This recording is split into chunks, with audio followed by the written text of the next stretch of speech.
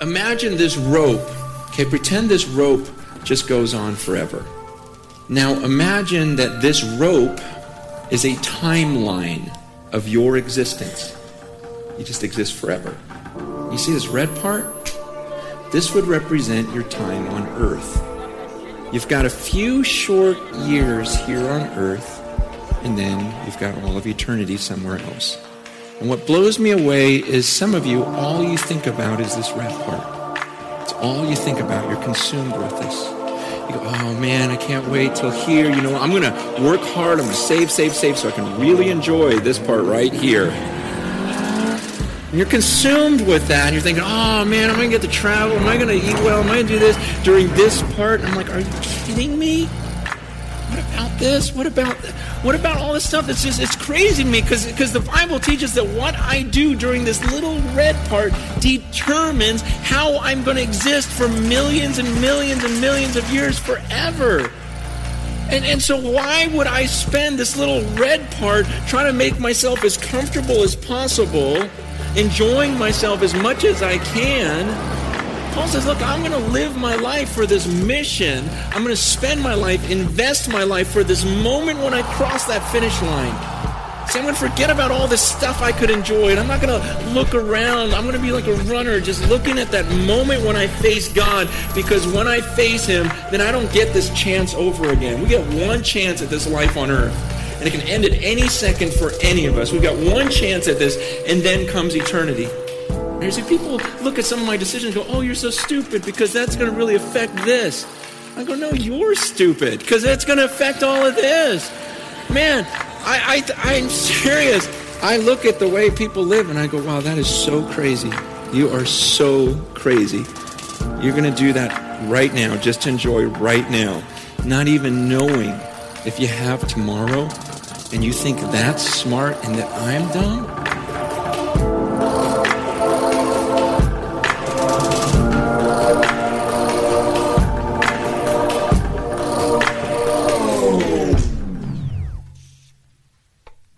What are you living for? What are you living for? Now, there is nothing greater in the world than knowing who Jesus is. Man, I am really hot.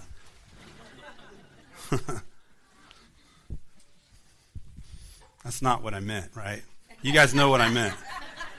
I meant that the mic was really hot. You got that, right? I thought about that after I said it, and I was like, oh. Now, knowing Him personally and intimately, that should be our ultimate focus, because it's the key to victorious and righteous living. But the world that we live in is so busy and it's so noisy that it distracts us from what our main focus should be. The world wants us to focus on self. What's in it for me? What makes me happy? What makes me feel good? The world is all about indulging in anything and everything to satisfy self. But when we've been determined throughout this message series, what we've been determined to do is to flip our focus. Instead of focusing on what satisfies self or who we are, who we should become, we've been focusing on who Jesus is. Because once we understand who Jesus is, this then explains who we are and who He desires for us to become. And He is the only one who can satisfy every need that we have. So who is Jesus? To answer this question, we've been studying the 7 I am statements that are recorded in the book of John that point to who He is. And what better way to know who Jesus is than to study who He is in His own words? He said, I am the bread of life, which means He is the living bread that came down from heaven to satisfy the spiritual hunger that we all have. Just like you and I need physical food to survive physically, we need Jesus, the bread of life, as our spiritual food so that we can survive spiritually. He said, I am the light of the world. Light is meant for us to follow. It isn't meant for us to avoid, nor is it meant for us to ignore. Following Him is the only way to receive the light that leads to eternal life. He said, I am the door of the sheep. Now, which side of the door that we choose to live on, it matters. On one side of the door is an empty life that leads only to death. On the other side of the door is an abundant life that leads to God's presence, his provision, and his protection. As the shepherd serves as a door to protect his sheep, you and I must serve as the door to our homes to protect the sheep in our family. Jesus said, I am the good shepherd. And what makes him the good shepherd is that he loved us so much that he laid down his life for his sheep. Last week we studied Jesus' fifth I am statement. I am the resurrection and the life. He doesn't just have the power to resurrect and give life. He is the power. And true faith that relies on his promises is what releases his power. No matter what we may be feeling or what we may be going through right now, the voice of Jesus changes everything. He is able. There is nothing impossible for him. We cannot limit him by what we can understand. He said, I am the resurrection and the life. So if there is something in you that feels like it's dead, a dream, a goal, a relationship, joy or hope or love, whatever it is, he can resurrect it. He can breathe new life into it. Let's pray. Father, you are the great I am. And we thank you for your glorious presence here with us today. And we ask, Jesus, that you would tune our ears, that we would have ears to hear from you today, that you would open our hearts, Lord, and speak directly into it. We'll thank you so much for what you're going to do today through the power of your name. May you be glorified. In Jesus' name, amen. So today we're going to explore Jesus' sixth I am statement. Most of us are probably pretty familiar with this one.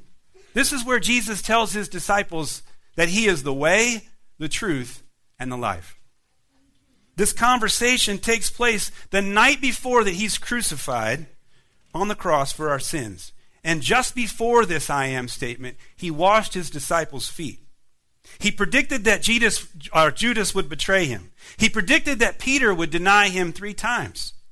And he told his disciples that he would be leaving them. All of this is what led to the disciples questioning where he was going. So turn with me in your Bibles to John chapter 14. If you don't have a Bible, we've got some here up on the bookshelf. You're welcome to borrow. You can follow along up on the screen. You can follow along on your phone. Just need you to follow along. John chapter 14, beginning in verse 1, Jesus says, "Don't let your hearts be troubled. Trust in God, and trust also in me. There is more than enough room in my Father's home. If this were not so, would I have told you that I'm going to prepare a place for you? When everything is ready, I will come and get you, so that you will always be with me where I am. And you know the way to where I'm going."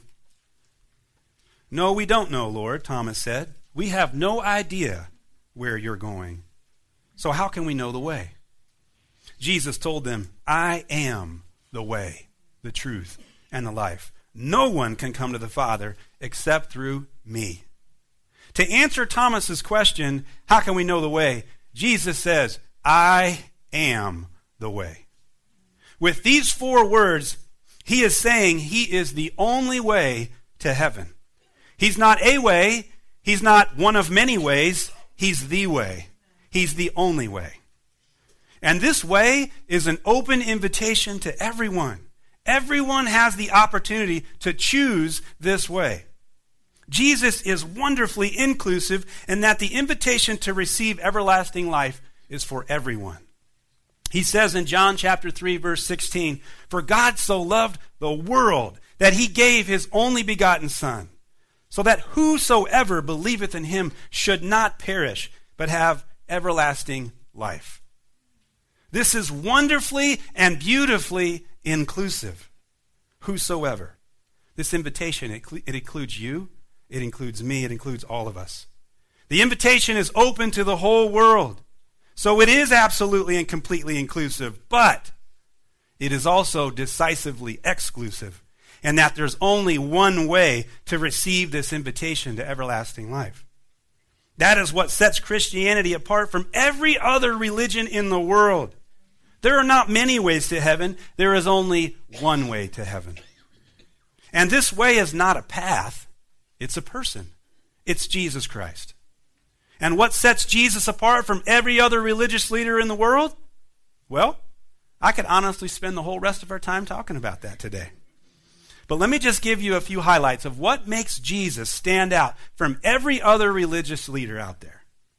Jesus was the only man who lived a perfect and sinless life and then died on the cross for the sins of the world, paying the penalty that we all deserved. He was the only man who ever resurrected himself from the dead. No other religious leader has ever done that. They are still in their graves, or they soon will be in their graves. But Jesus died, and after 3 days, he rose from the dead. No one's ever done that. Only God himself has the power over death. Jesus is both fully God and fully man. There is no other religious leader who can make this claim and then give evidence to back it up. Jesus fulfilled more than 300 specific prophecies from the Old Testament. The odds of anyone being able to do that are so exponentially ridiculous that it's mathematically impossible. Translation: the only way to have been able to do this is if you were God himself, which Jesus was and is. And this leads us right back to Jesus saying, I am the way. He is the only way to the Father because he and the Father are one. He is God, and there is no other. Now, some will say that Jesus is not God. Some will say that Jesus never said he was God, that he never claimed to be. This, of course, is false. So if you hear that, you need to run. Just by using the words I am, Jesus clearly and definitively said he is God. The name I am is the name God used for himself in Exodus chapter 3, when Moses asked God his name. I am who I am is what he said.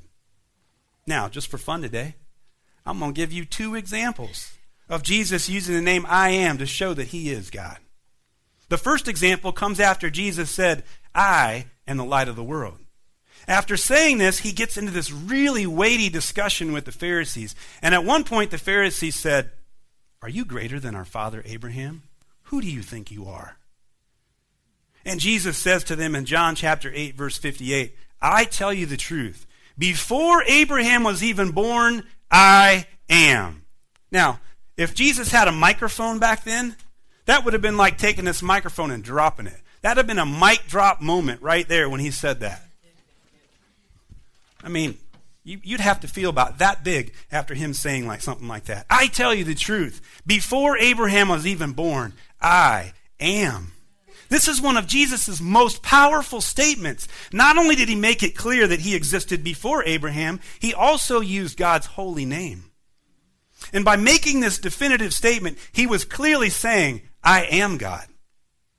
We know this because the Pharisees picked up stones to throw at him, which is exactly what the law in Leviticus chapter 24, verse 16 says to do if anyone falsely claims to be God. The punishment for this was stoning a person to death. And that's what they tried to do. But we know that it wasn't Jesus' time, so he slipped away. Now, a second example of Jesus using the name I am, it comes the night that he was arrested and taken to be crucified. On that night, while Jesus and his disciples were in the Garden of Gethsemane, Judas shows up to betray Jesus and have him arrested by a whole bunch of soldiers and officials. Now we're going to pick up in John chapter 18, verses 4 through 6, so we can see what happens. Jesus, therefore, knowing all things that would come upon him, went forward and said to them, whom are you seeking? Jesus answered him, Jesus of Nazareth. Jesus said to them, I am he. And Judas, who betrayed him, also stood with him. Now when he said to them, I am he, they drew back and fell to the ground. John points out in verse 4 that Jesus knows all things. Jesus, therefore, knowing all things. This is another amazing attribute of God. He knows all things. That means he's omniscient. He's all-knowing. Jesus knew he would be arrested this night. Jesus knew Judas would betray him. Jesus knew what would happen to him after he was arrested, that he would be beaten, mocked, and nailed to a cross to hang there and die a brutal death. None of this was a surprise to him. And yet we see in verse 4 that he didn't shrink back or shy away from being arrested. No, what did he do? He stepped forward. He took it head on. He stepped right into what he knew was going to happen to him. And then notice in verse 6 what happened to him when he said the words, I am. Our English translations, it adds the word he in there for greater understanding. But actually, if you go back to the original language, you'll find out that that word he was not even there. What he said was, I am. That's the name that he and his father share. And look what happened at that name. They all drew back and fell to the ground. You won't find this in any other gospel. This is only in the book of John. Every one of those armed soldiers, those officials, all who came to arrest him, they were knocked to the ground by the power of his name. Because Jesus is all-powerful. He is omnipotent. All authority in heaven and on earth has been given to him. So clearly, just by these two examples that I shared with you, with Jesus using the name I am, we know that Jesus is God, which is why it makes him the only way to heaven. And this way to heaven is both narrow and difficult, as we see from Matthew chapter 7, verses 13 through 14. Jesus says, enter by the narrow gate. For wide is the gate and broad is the way that leads to destruction. And there are many who go in by it. Because narrow is the gate and difficult is the way which leads to life. And there are few who find it. Jesus explains two different extremes here in this text. One way leads to life. The other way leads to death. He says there's a wide gate and a broad way that many people follow, but it leads to destruction. That's spiritual death. There's also a narrow gate and a difficult way that only a few people follow, and it leads to life. That's spiritual life. The challenge with so many people is that they think that there are multiple ways to enter the kingdom of God. The narrow gate represents the one and only true way to enter God's kingdom. And the only way to enter that narrow gate is by faith in Jesus Christ. Faith in Jesus is what makes this narrow gate, or what makes this gate rather, so narrow. It's very specific and it's very precise because there's only one way to salvation. Many assume that the wide gate is an option to enter God's kingdom. This gate represents all the religions of the world. It also represents any belief that good works has anything to do with entering God's kingdom. So many people believe that being a good person is enough to enter God's kingdom. I heard that this week. Somebody was testifying about this. Person they knew thought they were a good enough person. You come across this all the time. But that's what makes this wide gate so deceptive. As if human effort has anything to do with it. But the wide gate doesn't lead to heaven. The wide gate leads to hell. The way to destruction is broad. It's like a multi-lane, one-direction highway going straight to hell.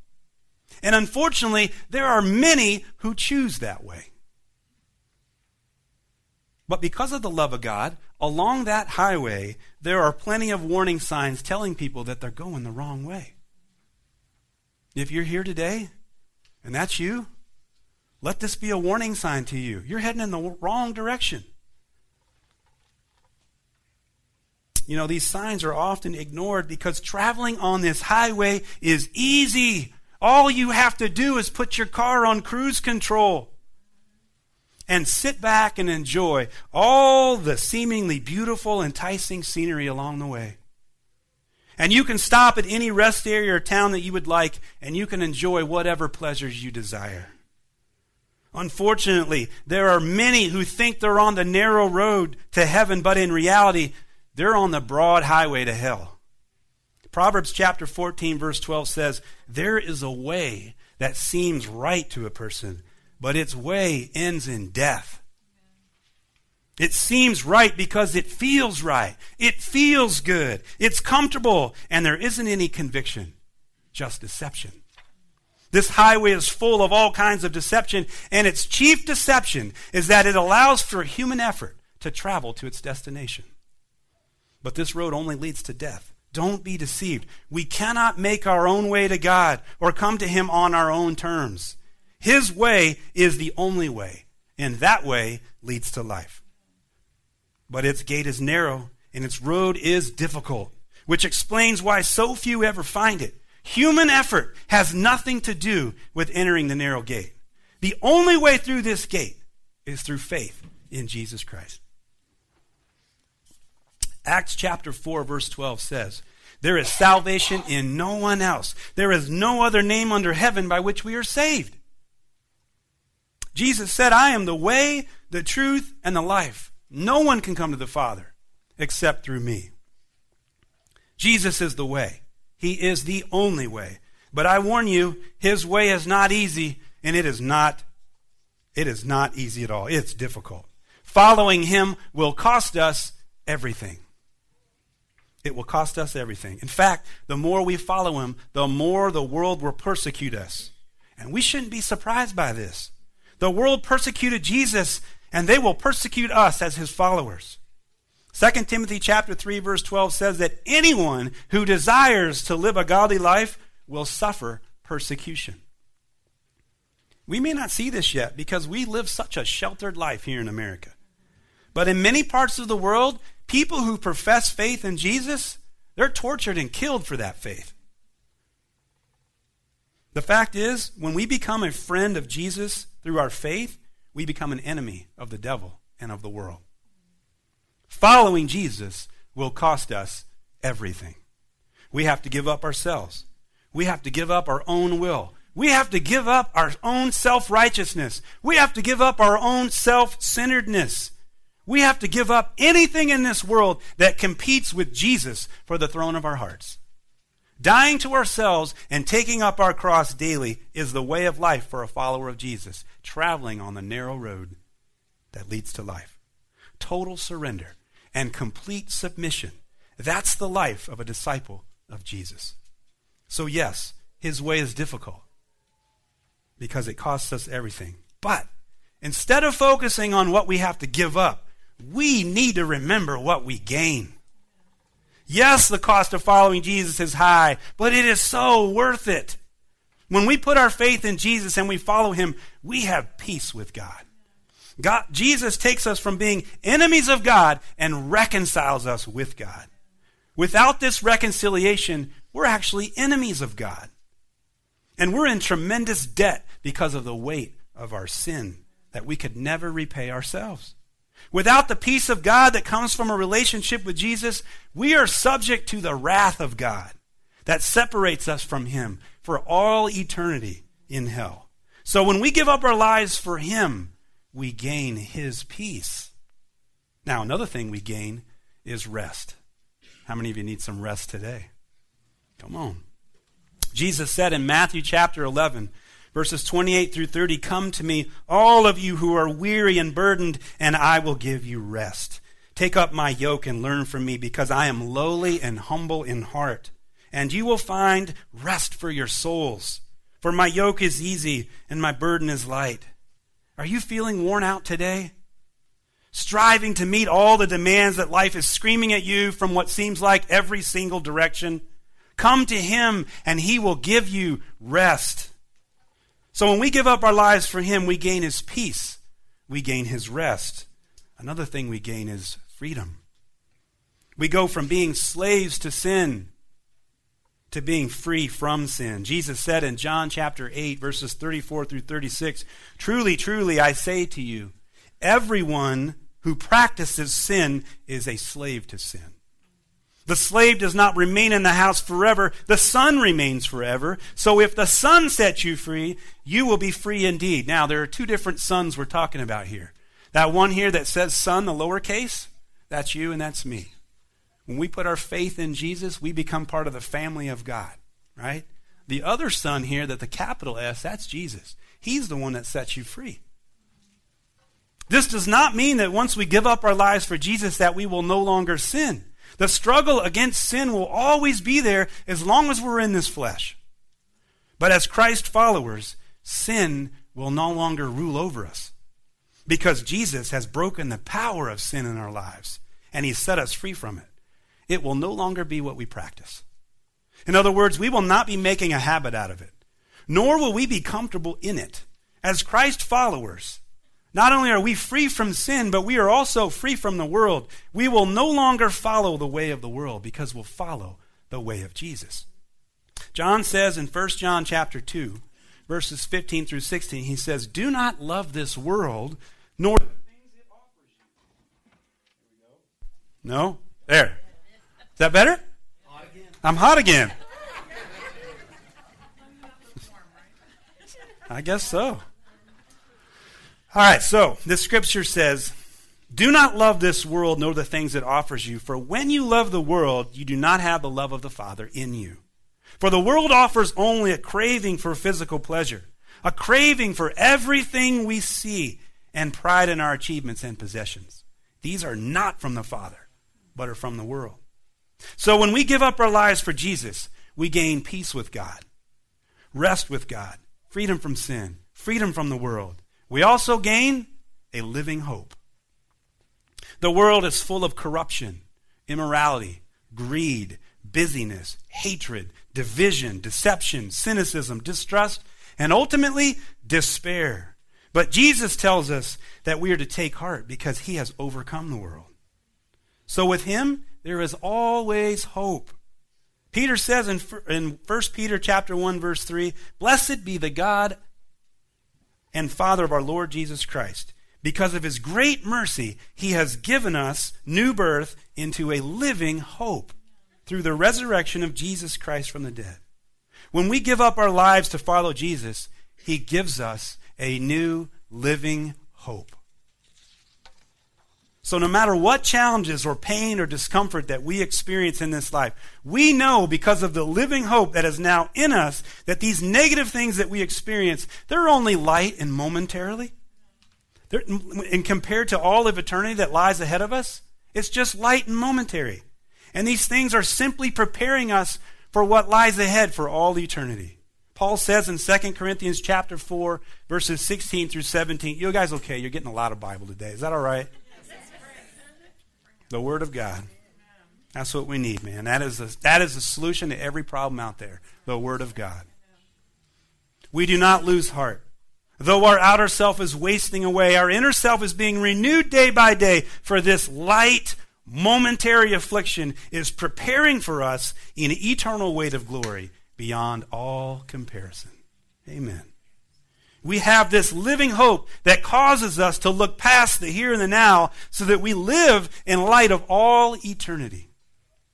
So when we give up our lives for Jesus, we gain peace with God, rest in God, freedom from sin, freedom from the world, and a living hope.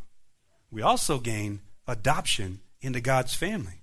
1 John chapter 1, verses 12 through 13 says, "But to all who did receive him, who believed in his name, he gave the right to become children of God, who were born not of blood, nor of the will of the flesh, nor the will of man, but of God." Children of God.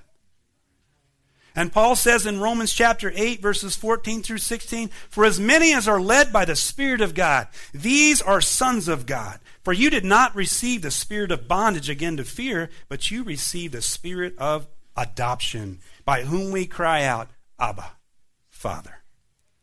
That's like saying daddy. That's how intimate and dear that is. The Spirit himself bears witness with our spirit that we are children of God. When we give up our lives for Jesus, we become children of God and are now part of God's family. So yes, it's true. To follow Jesus will require us to give up everything. But what we gain far outweighs anything. When we follow his way, we gain peace with God, rest in God, freedom from sin and death, freedom from evil in this world. We gain a living hope that gives us hope no matter our circumstances. We gain the hope of glory. Woo! The hope of glory. Had to throw that in again. When we put our faith in Jesus, he adopts us as his sons and his daughters for all eternity. We become children of the King. So, not only do we need to follow his way, we need to know his truth. He said, I am the way, the truth, and the life. The key to knowing the truth is knowing his word. Jesus said in John chapter 8, verses 31 through 32, if you abide in my word, you are truly my disciples. And you will know the truth, and the truth will set you free. To know the way, we have to know Jesus. To know the truth, we have to know his word. And when we know his word, we will know Jesus. The Greek word for know, as used in this text, it means to have a deep, personal, and intimate relationship. Isn't it interesting that this keeps popping up all throughout this series? That Greek word is ginosko. That's what it means, having that deep, personal relationship. So the real question today is this: what is our relationship with the word? Because whatever that looks like reflects directly upon that relationship with Jesus. Jesus is the Word. Jesus is the truth. So to know Jesus, we have to know the truth. And to know the truth, we have to know his Word. You follow me? And when we know all these things, it leads to life. When Pontius Pilate asked Jesus before he was crucified if he was a king, Jesus replied with this. In John chapter 18, verse 37, he said, you say that I'm a king. Jesus replied, I was born for this, and I have come into the world for this, to testify to the truth. Everyone who is of the truth listens to my voice. Are you listening to his voice today? Are you listening to him? Because the Bible is the way to hear his voice. The Bible is. This is how you hear his voice. You ever complaining about not hearing from God? Let's check how often you're picking this up and reading it, because this is how you hear his voice. It testifies to the truth because it's the absolute truth. And when you know the truth, meaning you have a deep and intimate relationship with the truth, it will set you free. God has given us the testimony of who his Son is. It's right here. This is the testimony of who Jesus is. 1 John chapter 5, verses 11 through 12 says, and this is the testimony, that God has given us eternal life, and this life is in his Son. He who has the Son has life. He who does not have the Son of God does not have life. I see many of you mouthing that because you learned that during discipleship, right? Amen, man.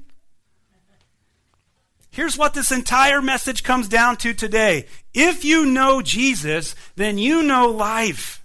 But if you do not have Jesus, you do not have life. Know Jesus, no life. Jesus is the way, the truth, and the life. When you choose his way, based on his truth, you will receive his eternal life. You cannot make your own way. You cannot come on your own terms based on your own efforts. Jesus is God's only solution for our sin problem. God saw how utterly helpless we are in our sins, so he sent his one and only Son to this earth. He was born into this world for one purpose, to save us from our sins. And it was through his death on the cross that you and I are made righteous before God. His way is the only way, and his truth is what gets us there. So when we choose him, we choose life. Jesus said, I am the way, the truth, and the life. Is he your way, your truth, and your life today? Let's pray. Father God, we thank you for the truth of your word, that you are a mighty God, that we have all that we need right here in the word of God. Lord, I pray, Jesus, that you would stir us and move in our hearts, that you would draw us to your word so that we can open it and hear your voice, and not just hear it. As James would say, don't just merely listen to the word, but actually do what it says. We know that that is the key to living the righteous life. And we thank you that you've given us all the tools that we need. We thank you that you are the way, the truth, and the life. Some of you may be here today and you're wondering, man, I have wandered from the way. I've wandered from the path. You know, Jesus is clear in his word.